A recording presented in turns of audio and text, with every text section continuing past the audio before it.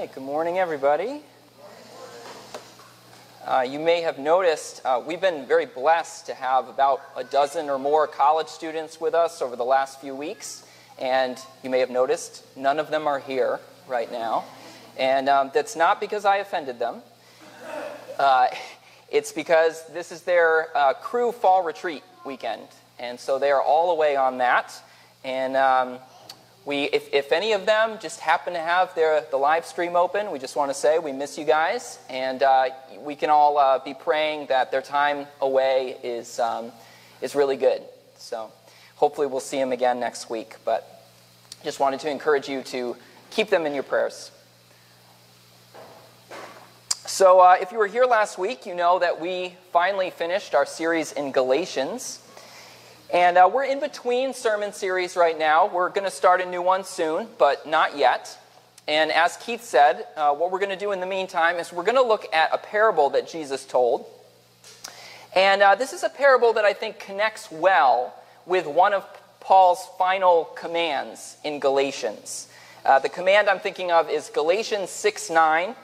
Let us not become weary in doing good, for at the proper time we will reap a harvest if we do not give up. Therefore, as we have opportunity, let us do good to all people, especially to those who belong to the family of believers. So Paul finished his letter to the Galatians with an exhortation, which was basically, church, don't give up. Don't give up. Don't stop trying to follow Jesus together. You know, Paul recognized that some people in the Galatian church had grown weary of doing good. And there were good reasons for that. As we talked about, the Galatian church was a mess. Some people probably felt like their attempts to follow Jesus and do good in the world and share the gospel were just falling flat, that they weren't yielding any results. And so Paul offered this encouragement. He said, you know, think of what you're doing like farming, like you're planting seeds. And of course, when you're farming, when you're planting seeds, there are long stretches of time where you're not seeing the results in front of you.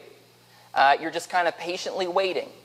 And he said, don't stop doing what you're doing. Don't stop planting seeds. Don't stop patiently waiting. Trust that if you do not give up, if you keep doing what you're doing, that eventually a harvest will come. Eventually there will be a yield of good results, a crop, right?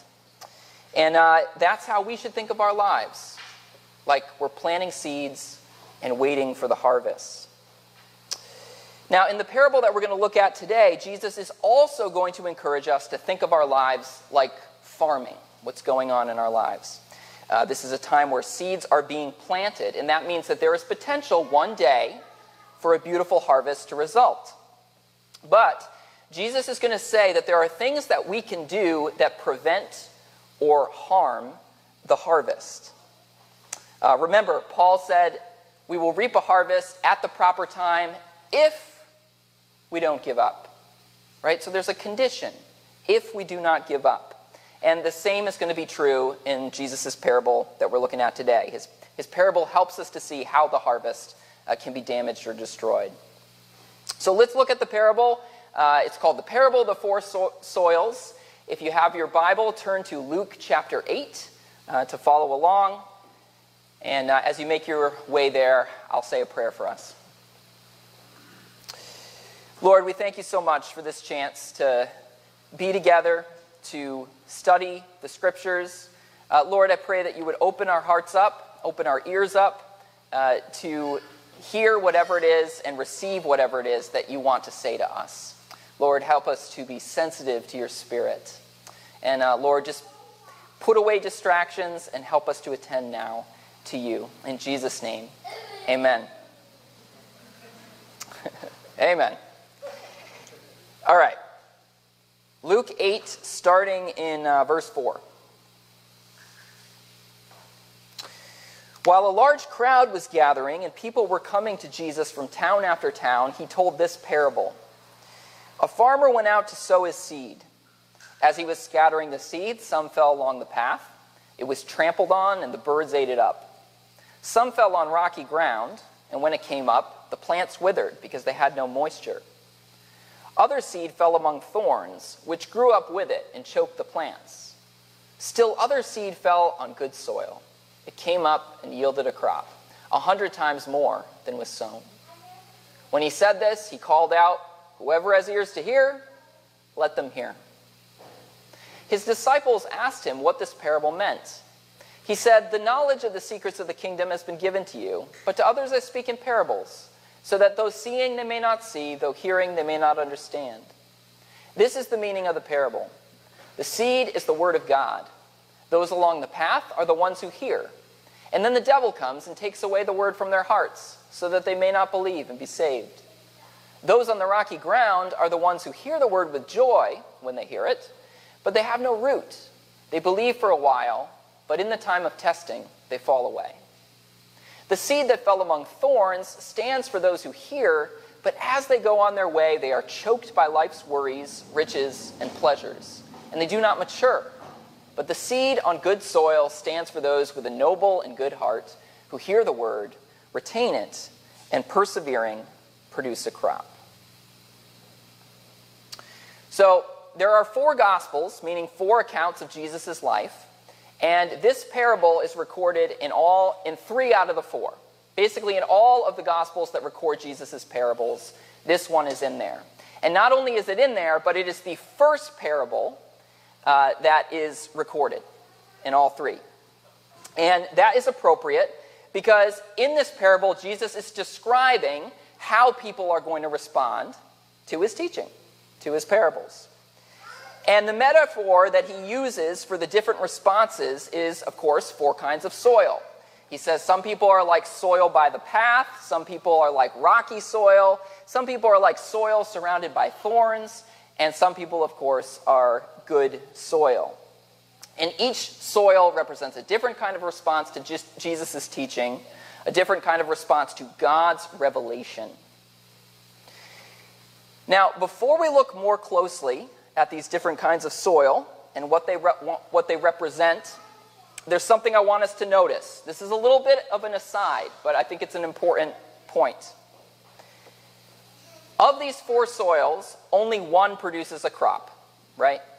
Only one is good. Now, the parable doesn't indicate to us like what proportion of people respond like good soil and what proportion of people are like rocky soil.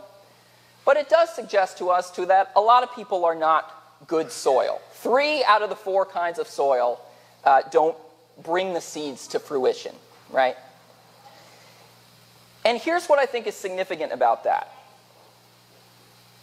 Even when God in the flesh speaks the truth, some people are unwilling to recognize it as the truth. Even when God in the flesh does that. And that means that none of us should expect that if we speak truth, that truth is going to be universally accepted. None of us should ever expect that, right? Anytime a truth is spoken, it will not be universally accepted. If you ever think you have anything of significance to say that is deeply true, you can count on the fact that if enough people hear it, you're going to receive pushback. You're going to receive rejection. You know, sometimes I've noticed I could watch a video on YouTube and I could think this is the most beautiful, true thing, but somebody is going to give it a thumbs down if enough people see it, right? It's just inevitable. Some people are going to react to it by saying, I do not receive this. I do not like it. If God in the flesh could not speak truth in a way that led everyone to say, oh, he's right, then surely you or I are not going to be able to speak truth in a way that's going to lead everyone to say, oh, she's right, or he's right. So, the application here is every time you feel led to speak something that is true, accept the fact that there will be some rejection with that. That comes with the territory. Now, I don't want you to take what I'm saying the wrong way, okay? I'm not encouraging us to be arrogant. I'm not saying that we should say whatever we think is true, and if anyone disagrees, we just assume that, oh, they're the bad soil. Okay? I'm not saying that. But what I'm saying is we just have to recognize that even in those times when we get it right and we speak the truth, there will be disagreement. There will be rejection. It's inevitable. You know, I have sometimes read some articles online where I'm reading it and I'm thinking, this is just so good. This is so well written. I wish that I could arrange words this eloquently and this persuasively. If only I could do that. And then I read the comments, right? And there are a bunch of people completely rejecting the words that I thought were so perfect, right? This is the way it is. No statement, no matter how true, is ever universally accepted. And I think that's why Jesus ends the parable by saying, whoever has ears to hear, let him hear. It's almost like he's washing his hands of it, like he's recognizing, not everybody will be able to hear what I'm saying. And that's out of my hands. I have said it, and now it's up to them, right? I think that's a model that some of us need to learn from. That's an attitude that some of us need to adopt. Speak the truth, speak it lovingly, speak it tactfully, but then recognize some will have ears to hear, some will not. I don't have to argue with everybody that disagrees. I don't have to take every criticism personally. I just need to recognize some will be able to hear, some will not. It's outside of my control. If Jesus couldn't convince everyone of the truth, I'm certainly not going to be able to do it either. But on the other hand, I want to emphasize again, we're not supposed to be arrogant. We should recognize that just as other people have the capacity to reject any truth that we speak, we have within ourselves a capacity to reject truth as well, right? And we have to be diligent in practice being the good soil, where we are willing to receive whatever truth that comes to us, even if it offends our preconceptions or our pride. Right?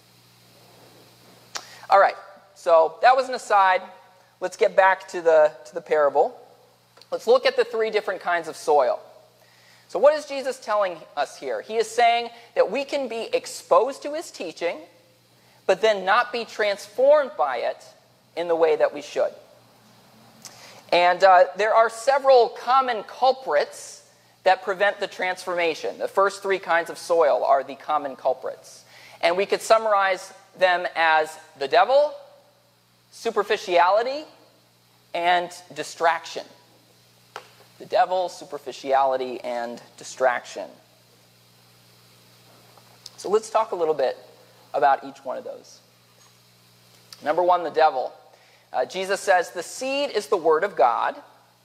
Those along the path are the ones who hear, and then the devil comes and takes away the word from their hearts so that they may not believe and be saved. Now, of the three culprits, I think this is the hardest one for us to understand practically what Jesus is talking about.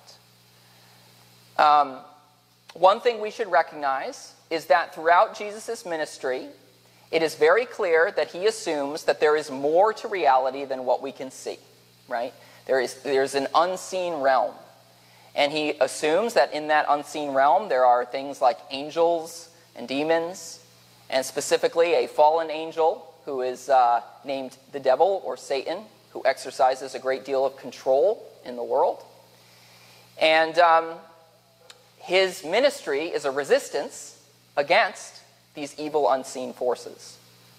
So when Jesus says that some people, some soil, is influenced a great deal by the devil, he is acknowledging this unseen reality, this unseen force. So we have to remember, there are always forces at work that are trying to lead us away from Christ, lead us away from truth, forces that are trying to keep the seeds that God has planted in our lives from growing and resulting in that harvest. But what does it look like practically when the devil steals away the seeds of the Word of God from our hearts? Well, here's one possibility. The word that gets translated as devil here literally means the accuser. Okay, which suggests that part of the character of the devil is that he is an accuser. He points his finger at you. And what are the kinds of things that the accuser might say? The accuser might say things like, God could never, ever love you. You're not worth it. You're not valuable. God could never work in you or through you. You're just too far gone. You're too damaged. You've made too many mistakes. You've let too many people down. You've got too much history. Forget it. If you hear those kinds of scripts in your head and you embrace them, you receive them, that kills the seeds of the Word of God that have been planted in you, right? Because now they can't grow, right? Because you don't believe they're actually for you. So I think that that's one of the ways, practically, that the devil steals away the seed of the Word of God from our hearts. This voice that's always accusing us. Okay? God doesn't really want you. He doesn't want a relationship with you. Just, this is not for you. So we have to learn to recognize and discern the difference between the voice of the accuser and the voice of God. Now, the voice of God does sometimes convict us of sin, meaning the voice of God will make us realize, ooh, there's something in my life I've got to change, something that needs to be transformed. But the voice of God never says, you're worthless, you are beyond hope.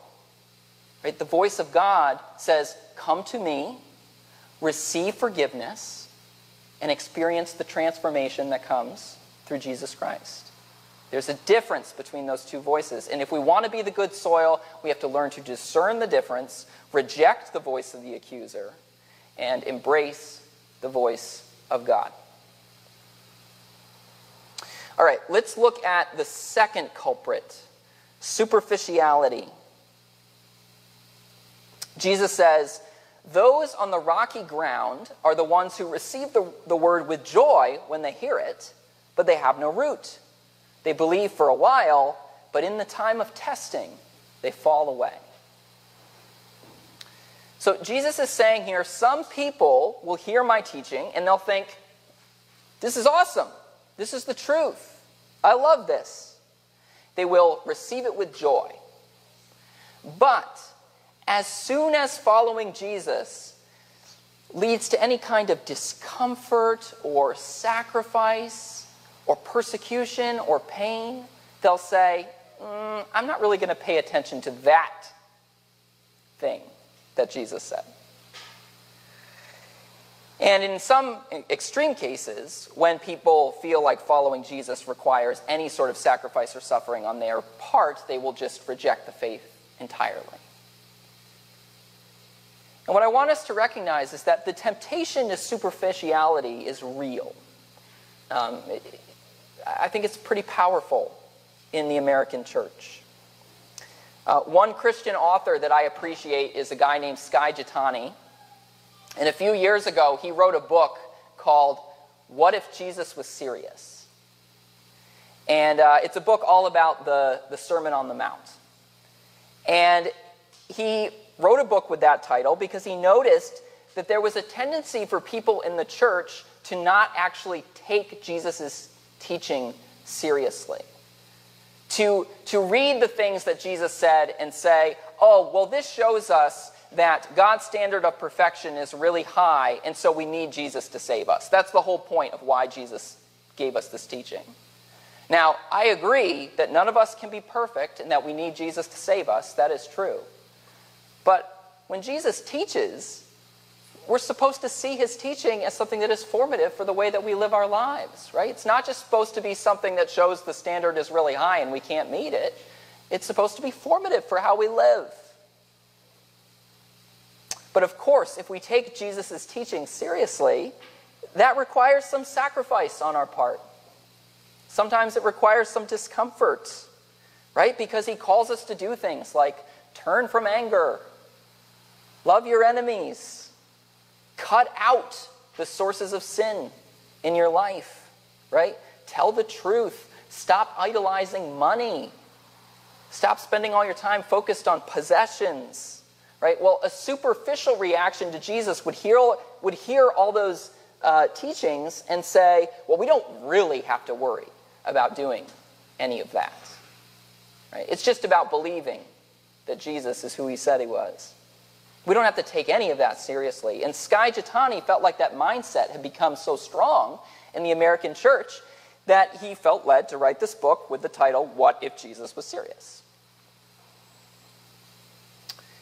One of the hallmarks of a superficial Christianity is that it's more concerned with belonging to a group than actually doing and following what Jesus said. You know, superficial Christianity is the kind of Christianity where Christian becomes a label that makes you part of a social group, but not a label that actually describes who the Lord of your life is. When we don't actually take Jesus' teaching seriously, the seeds of God's word don't grow up and produce a harvest in our lives. They don't produce a crop, right? Because we don't think the seeds are that important. And then finally, there's the third culprit, which is distraction. Jesus said, "The seed that fell among thorns stands for those who hear, but as they go on their way, they are choked by life's worries, riches, and pleasures, and they do not mature." Now, if I had to guess, I would say that this is the most pressing danger for us today. It's the danger where you don't necessarily outright just say, oh, I reject Jesus' teaching. But you just spend your whole life completely distracted and focused on anything else other than him. Jesus says we're too focused, we end up too focused on the worries, the riches, and the pleasures of life. Which is interesting, because that's like saying you're both distracted by the bad things and the good things, right? You're too distracted by trying to avoid pain and by trying to pursue pleasure. Both sides of the coin. So that you end up spending all your time not really thinking about what matters most. You know, all of us get the same amount of hours in a day, 24. All of us get the same number of days in a week, 7. And we all have choices to make about how we're going to spend that time that's given to us. And Jesus is saying, be careful, because it is so easy to spend all that time on anything other than me. And, you know, if that was true back in the first century, it's 100 times more true today, right? We have invented ways to fritter away our lives on meaningless activities that people in the first century couldn't have even conceived of, right?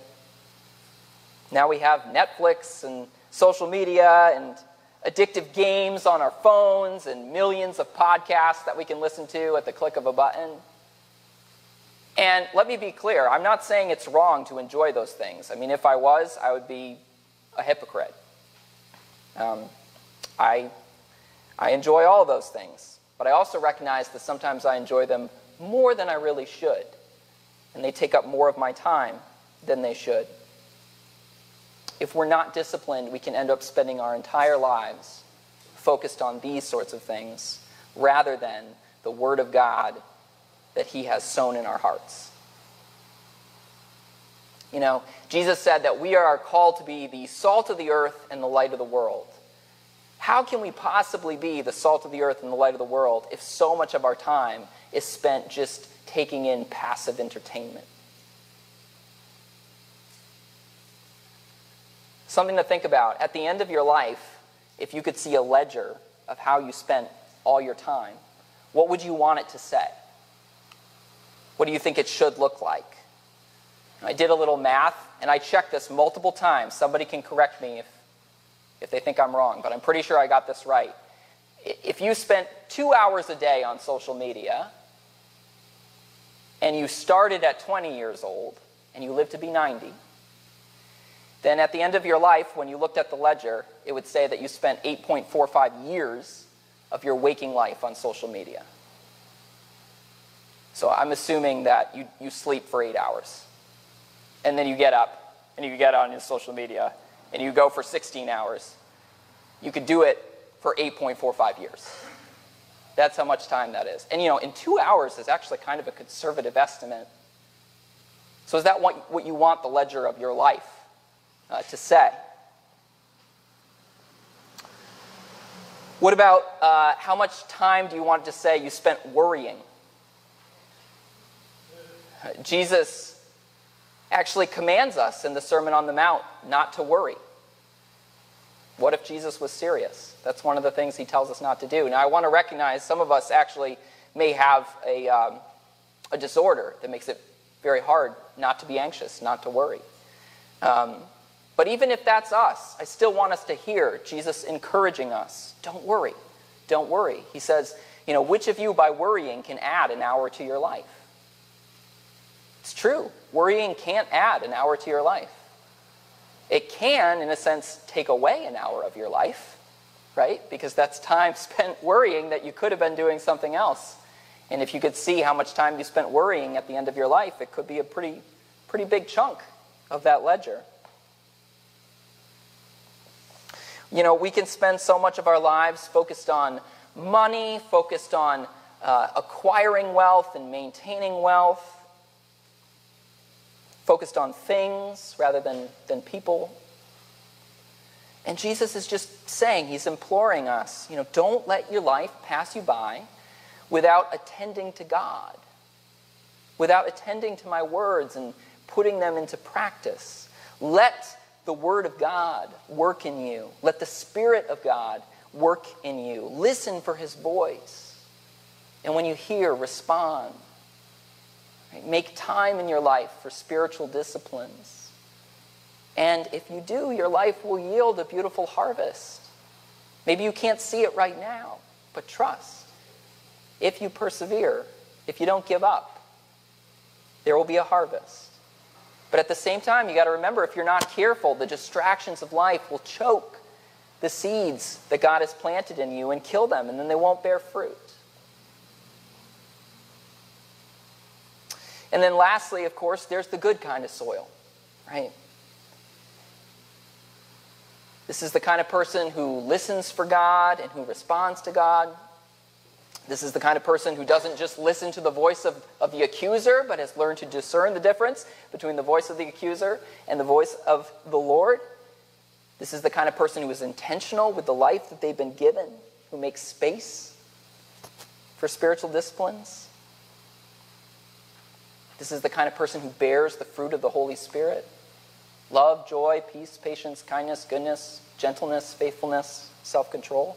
And I really believe this is the kind of person that with God's help we can be. And we're never going to be it perfectly. Of course not. We all need grace. We're all going to make mistakes. But we can still be good soil. We can still hear the Word of God, put it into practice, and have our lives yield a harvest. As I was preparing this message, I remembered a story from a book I read shortly after I graduated from college called Blue Like Jazz. Has anyone ever read Blue Like Jazz? Well, not a lot, which is good. So this won't just be something you guys have heard before. It's by a guy named Donald Miller. And when he was about 30 years old, he audited some college classes at a place called Reed College in Portland, Oregon. Very, very progressive liberal campus. Not a place where Christianity had a good reputation at all in 2003 when he wrote this. He tells the story in here about a woman he met at Reed named Penny. And Penny was born to a hippie drug commune. And she had a hard life. Her mom slid into paranoid schizophrenia before she was even a teenager, and that led to her parents getting divorced, and her mom ended up living on the streets, unwilling to receive any help. And she came to Reed as a non-Christian, probably atheist person. And she had a Christian roommate who was a very good friend to her, very kind, listened to her story, and would also talk openly about how her faith in Christ helped her in her own life. And at one point, she invited Penny to study the book of Matthew with her. So they started reading through the book together. And this is what she says.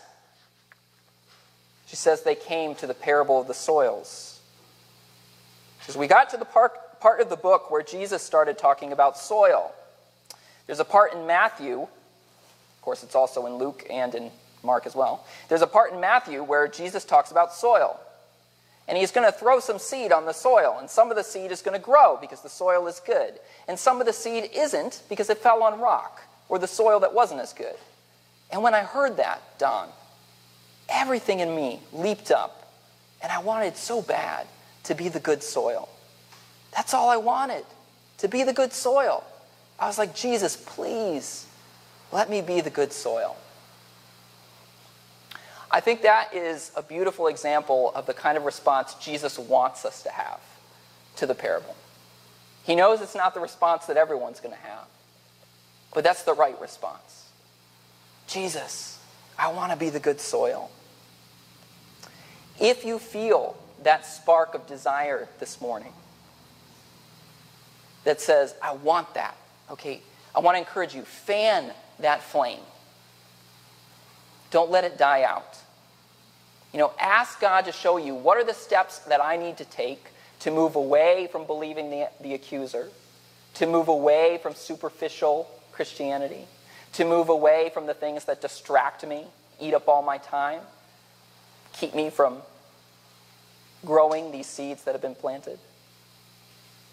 If we feel that desire to be the good soil, God honors that desire.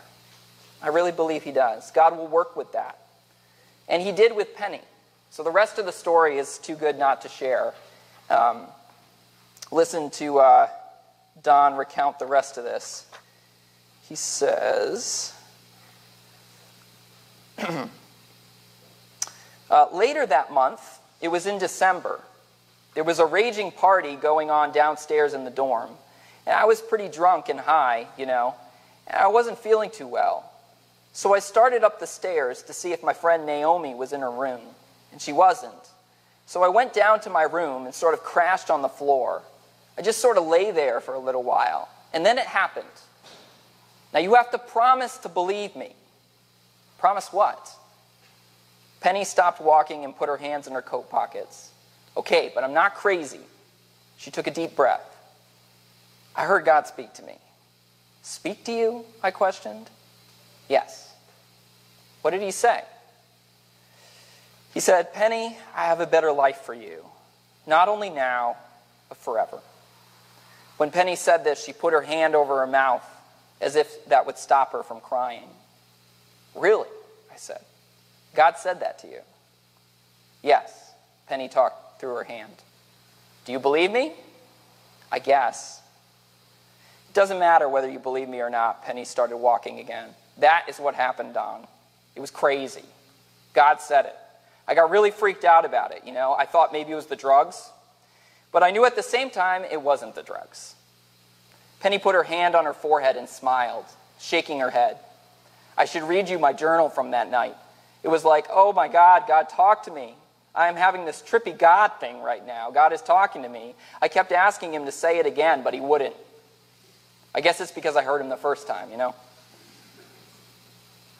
Yeah, probably. So is that when you became a Christian, the night God talked to you? No. You didn't become a Christian even after God talked to you? No. Why?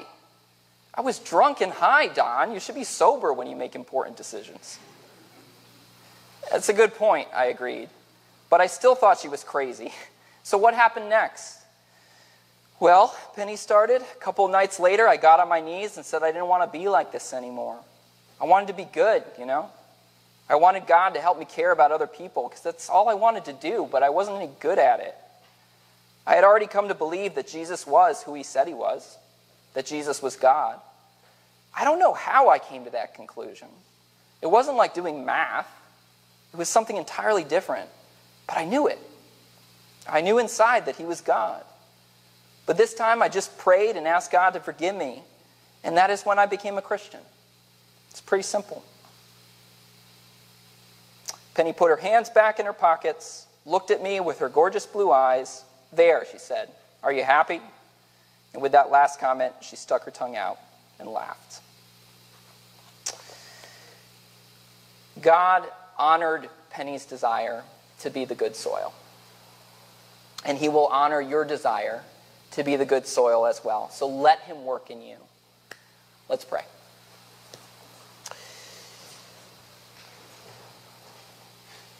Lord, we want to be the good soil. We don't want to waste our lives on the wrong things. We don't want to get distracted by the voice of the accuser. We don't want something superficial. We want something genuine. And so, Lord, we just invite you to keep sowing the seed of your word in our hearts. And we ask you to help us to receive it, to cultivate it, and may you grow it, Lord. In Jesus' name, amen.